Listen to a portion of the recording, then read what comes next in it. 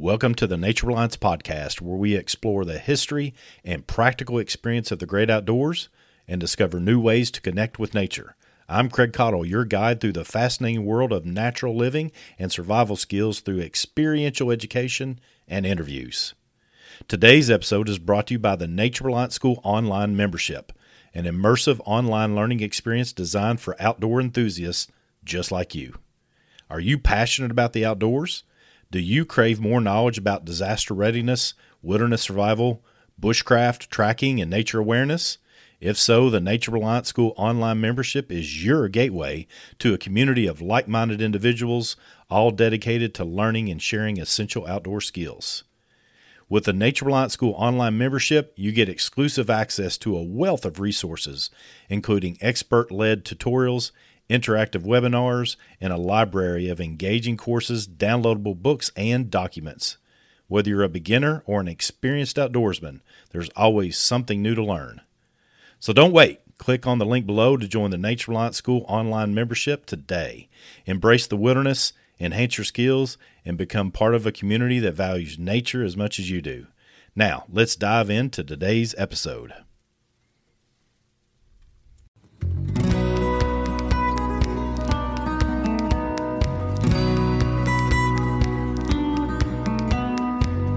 Welcome into the podcast. This is Craig Cottle, Director of Nature Reliance School.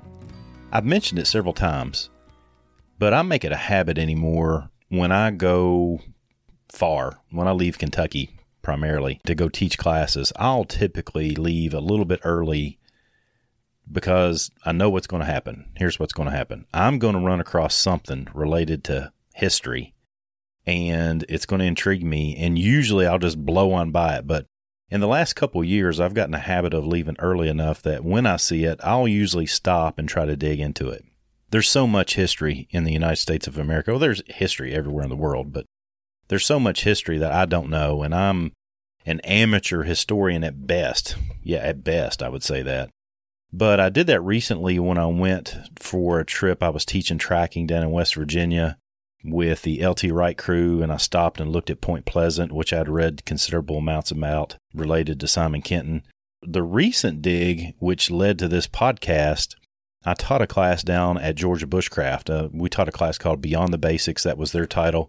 It's basically what we call nature immersion at Nature Reliance School, which is just a deep dig into understanding nature and from a bushcraft and survival perspective, how you can utilize good tree identification, good plant identification to benefit you, to be a good steward of the land, to act upon it, and to definitely just be a part of nature that helps promote it so that it helps promote you.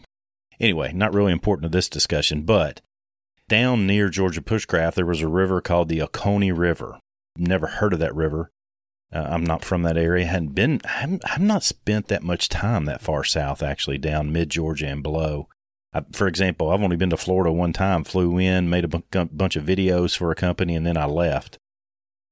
So the thing that always gets me interested are what are obviously Native American names for areas or rivers or creeks or what have you. And so I pulled over at a rest stop when I saw a sign for the Oconee River and got to digging into it a little bit and learned a lot about it. It was interesting. It was good information.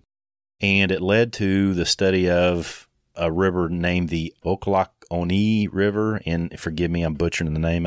I'm reading. And this is a problem with me. I do a lot of reading and I don't have an opportunity to go to a, historical class and study with somebody who can tell me how to pronounce these names. But nevertheless, that led to an understanding of the Appalachian Native American tribe, which I, unfortunately, had never heard of. And I got to digging into what we call the area that extends basically from a little bit into Georgia, nearly all the way to Maine, Appalachia, right? A lot of people think it's just Kentucky, West Virginia, and that small section where it's impoverished and they speak a very specific dialect.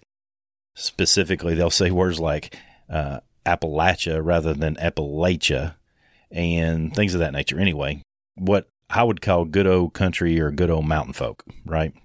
I didn't realize that the word Appalachia came from a very specific Native American tribe that headquartered themselves primarily in Florida, but did a lot of trading all the way up into Georgia, Alabama, and even into the Carolinas, what we now call the Carolinas.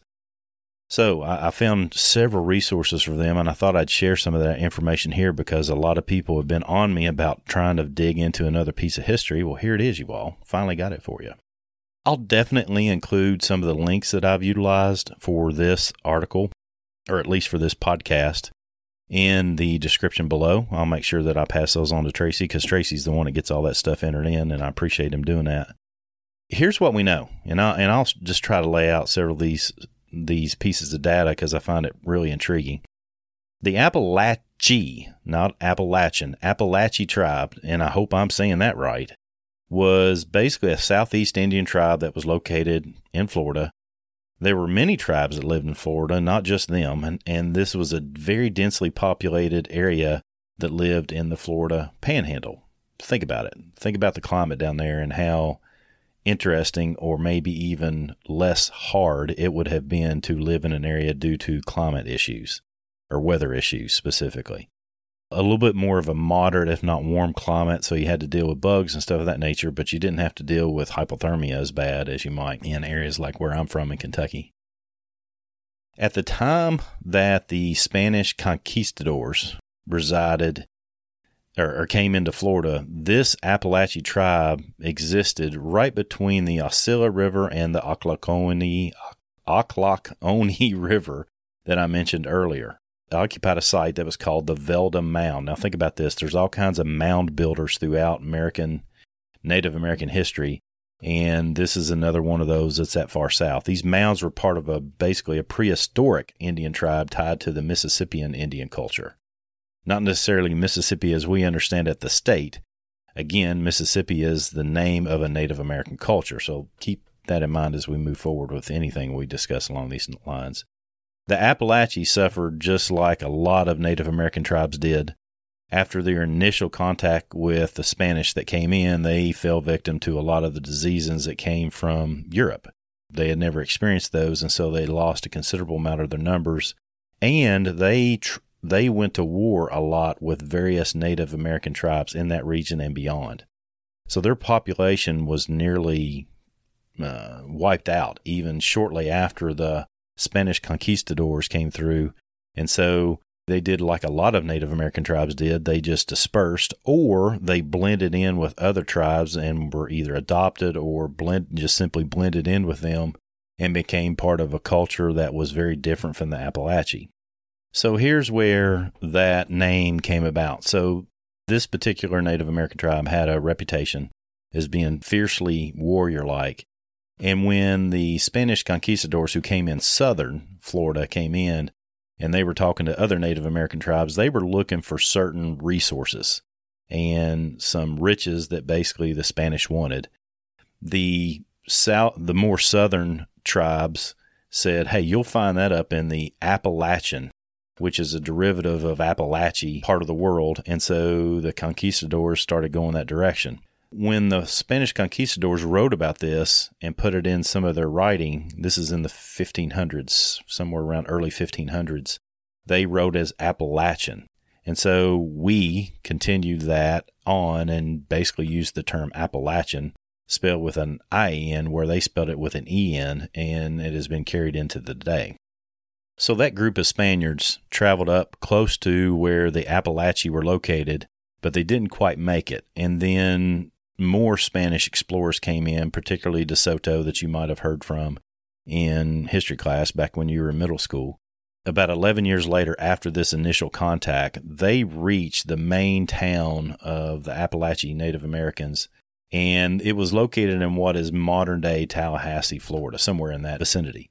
So the Spanish, who basically adapted and adopted this Native American name to Appalachia and applied that to the whole coastal region there that bordered Appalachia Bay, as well as to the tribe that lived in it. Now, modern-day archaeologists and historians have determined that the Appalachee had distinct links to, well, they had family trade links, they had family links by blood, much farther north, leading all the way up into Cherokee land and Catawba, which were other tribes that are up near closer to us as far as on the earth. They're more in the Carolinas and Virginia type area, the Cherokee and Catawba. However, these people, the Appalachee, had distinct relationships with people that far north. Now, this next section that I wanted to discuss is where we start really digging into some history, and I've kind of tapped into a little bit of it already, but it starts bringing a lot of it together. So after Columbus discovered the New World, it really didn't take much time for Spain to begin their expansion into what we call the Caribbean, Mexico, and into the Florida Panhandle. Now, prior to the Spanish attacking the Appalachee, the Spanish had already changed a lot of the political and even economic landscape that had been in place for centuries. I mean, for centuries, these people had been living there a certain way, and the Spanish had determined they were going to bring some sort of civilization to them, which is unfortunate. Cortez defeated the Aztecs, and Pizarro had defeated the Incas. Think about that. The Aztecs and the Incas, which were incredibly powerful people groups, and because they were so powerful, the Spanish thought, well, we'll just walk into Florida, what is now called Florida, and just destroy these Southeast Native American tribes and just take whatever gold and other resources that we could find. What came about was that there was this fellow named Narvaez, and I'll spell this one, Narvaez, Panfilio de Narvaez, in 1528, where he met and made contact with the Appalachians again and believed that the area that he was located in at that time, which he was wrong, was their capital. His mistake was being overconfident, so he went to war against them and he set up shop in there, what he thought was their capital. The Native Americans, the Appalachians, started using basically what we would call guerrilla tactics now, in hit-and-run ambushes, basically ran them out of the country. A lot of them went to the coast, and they built some makeshift rafts to try to get away from them, get out into the ocean. And a lot of them drowned in the process. Talking of the Spanish now, many more of the Spanish died in the warfare aspect of it, and they left, and a few survivors made it to Galveston Island off the coast and was able to then hop back into Georgia and start exploring there and ignore the Appalachee in Florida. They had basically been run out of Florida. Now, the issue is that with this knowledge taken back to home base, when DeSoto came in, he came back in much more prepared, much more understanding of their tactics, and basically destroyed them. I mean, he absolutely destroyed them. He came in, set up shop very aggressively. He took over the town of Anica, where he spent basically the winter, basically came in, kicked their butt, set up shop in their home, and then hung out there just as a big cocky Spanish conquistador, right? The thing that the Appalachee added to this aggressiveness is that they determined that one of the better things they could do, because it was hard for them to defeat these warriors on horses, is just target the horses. So they started killing horses, and it put man to man on the ground, and on man to man on the ground, the Native Americans, the Appalachee, were just as formidable. And so there were considerable victories made by the Appalachee, but again, because of all the diseases that were brought in by DeSoto, their numbers just quickly became very difficult to manage and maintain. Here's where another layer of just fascinating information for me came about. So around 1600, Spanish Franciscan priests came in and started developing these missions among the Appalachee. And so there was this synchronous blend of Catholicism along with some of the ways the Appalachee had developed as a religion. And so there was just, it was a lot like different areas of the world where Christianity was introduced, but a lot of the native methodology and religion and shamanism was included. And so there was just quite a blend of the two. And so in 1647, because they were upset about so much of Spanish conquering, they revolted against the Spanish near a mission that had been developed by these priests in present-day Leon County, Florida. Well, the Appalachee basically bit off more than they can chew. So basically what happened is the Spanish got pretty upset about what the Appalachee were doing, and after the revolt, they basically forced the Appalachee men to work on projects in St. Augustine. This would include some of the churches that were built there, some of the Spanish-owned ranches that were there where they were raising livestock, including horses and what have you. And so it was basically the Appalachians were then forced into slavery, in essence, to be able to do all the work that the Spanish had because they had conquered them. They could use them for that purpose. Later on, in the 1670s, tribes that were north and west of the Appalachia, including the Chickasaws, the Apicaciolas, the Yamasees, and other groups that basically became known as the Creeks, began raiding these Appalachian missions, and they were taking captives and using them as trade goods, and they traded them as slaves to the English in what is now known as the Carolinas. This is quite a turnaround, right? Because the Appalachians had basically been slaves, but they were being protected by the Spanish because they were their slaves and they were getting all the work done. But the Appalachians recognized, hey, the Spanish can't take care of us. And so they oftentimes would, in the middle of these raids and being taken slaves, would move out, and then they would just join forces with their enemies. This was a common tactic actually in the part of the world that I'm from, where some Native American tribes would raid white settlements, even some of the European settlements, and the Europeans would be taken slave, and then eventually they'd be adopted in the tribe. And even later, 20, 30 years later, when it was discovered, hey, this is some European settler that is now part of the Native Americans, those Europeans would prefer to stay with their Native American aggressors, aggressors at the time, but they enjoyed their life living off the land. And I like to point this out sometimes because I think, don't get me wrong, I don't want you to think I'm being apologetic to Native American plight. I think it's an understanding of history that's the most important thing here. But I also think that there's been an undue focus put on Native Americans at that time, stating they were all savages, and it's just wrong. I mean, they warred just like everybody else, but they warred in response to people invading their area. Now, if they had maybe were savage more, then maybe Europeans would have been expelled. I don't know. But what it is that we're here now, and I understand the history a little bit more, and I like this understanding of history, that is. So moving on into 1702, just a few Spanish soldiers organized and put together 800 Appalachian, Choctaw, and Timucuan warriors on basically a raid to destroy several of the Appalachian and Timucuan missions that had been raided and were ambushed by another Native American tribe. After that, there were only 300, think about this, only 300 Appalachian warriors that escaped the ambush. Now, moving on to 1702, think about how close we're getting to what we now know as the pre-revolutionary times of our country. In 1702, the Spanish were, again at this time, not only at war with tribes, but they were also at war with the English. And so at the end of this war, England, as we now know, emerged much stronger than Spain. However, the issue that happened for the Appalachian in particular, it took a tremendous toll on them because the damage had been done. And not only by the Spanish, but now by the English as well, who destroyed them as well as other Native Americans who wanted to drive the Appalachian completely out because they had bounced around from who they were dedicated to. So it was almost as if everybody was against the Appalachian. In 1704, there's a Colonel James Moore of Carolina. He led 50 Englishmen and 1,000 Creeks in an attack on the Appalachian missions. Think about this. This is where basically the Appalachians had been taken slave. They were working there, but they were being protected by the Spanish. And these, 1,000 plus men decided to attack them. Some of the villages surrendered without even fighting, while others did not and were completely destroyed. He returned to the Carolinas with 13 Appalachians who had surrendered and another 1,000 who were taken as slaves.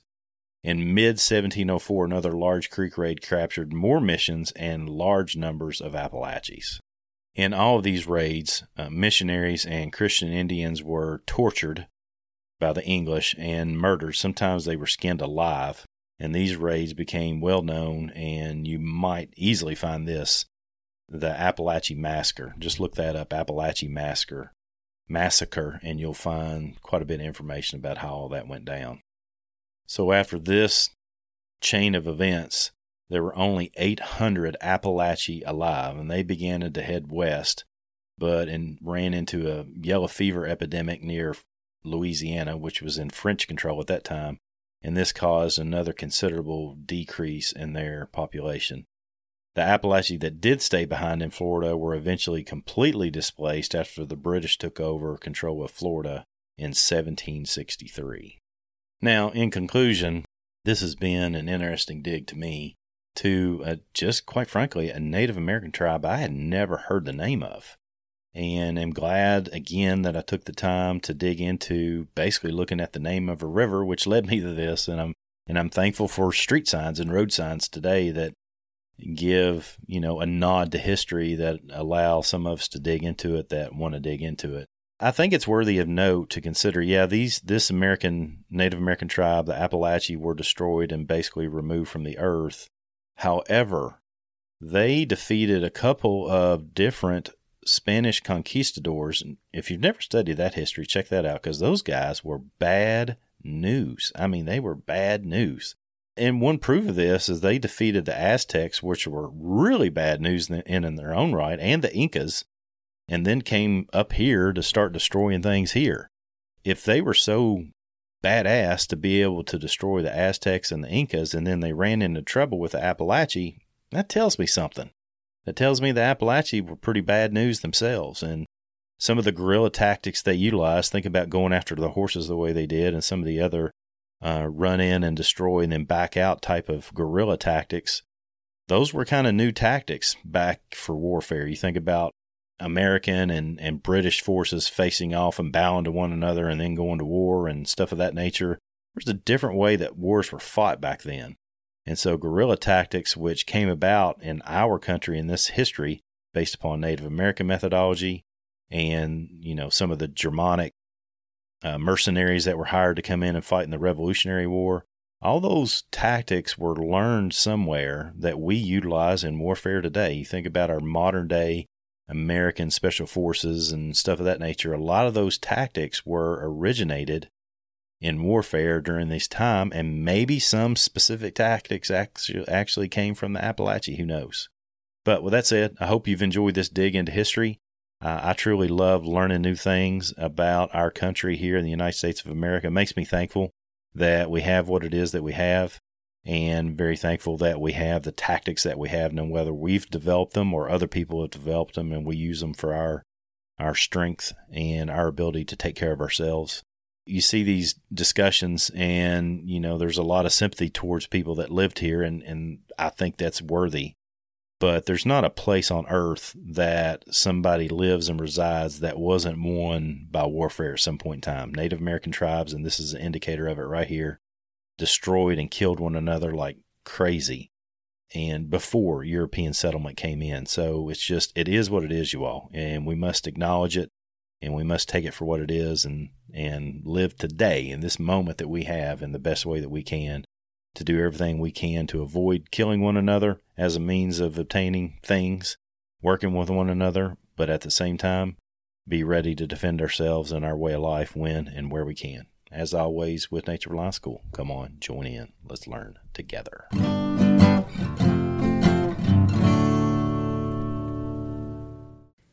And that wraps up another fantastic episode of the Nature Reliance Podcast. I hope today's journey has inspired you to explore and connect with the natural world in new and exciting ways. Before I say goodbye, remember to check out the Nature Reliance School online membership. If today's episode sparked your interest in wilderness skills and outdoor adventures, this online community is the perfect place for you to start or continue your journey. You can currently sign up for a year for only $99 and get 2 months for free. Click the link below to discover a world of expert-led courses, engaging content, and a vibrant community eager to share their knowledge and experiences. Whether you're starting your outdoor journey or looking to deepen your existing skills, the Nature Reliance School online membership is here to guide you. Thank you for joining us today. Don't forget to subscribe for more adventures and share this podcast with your fellow nature enthusiasts. Until next time, come on, join in. Let's learn together.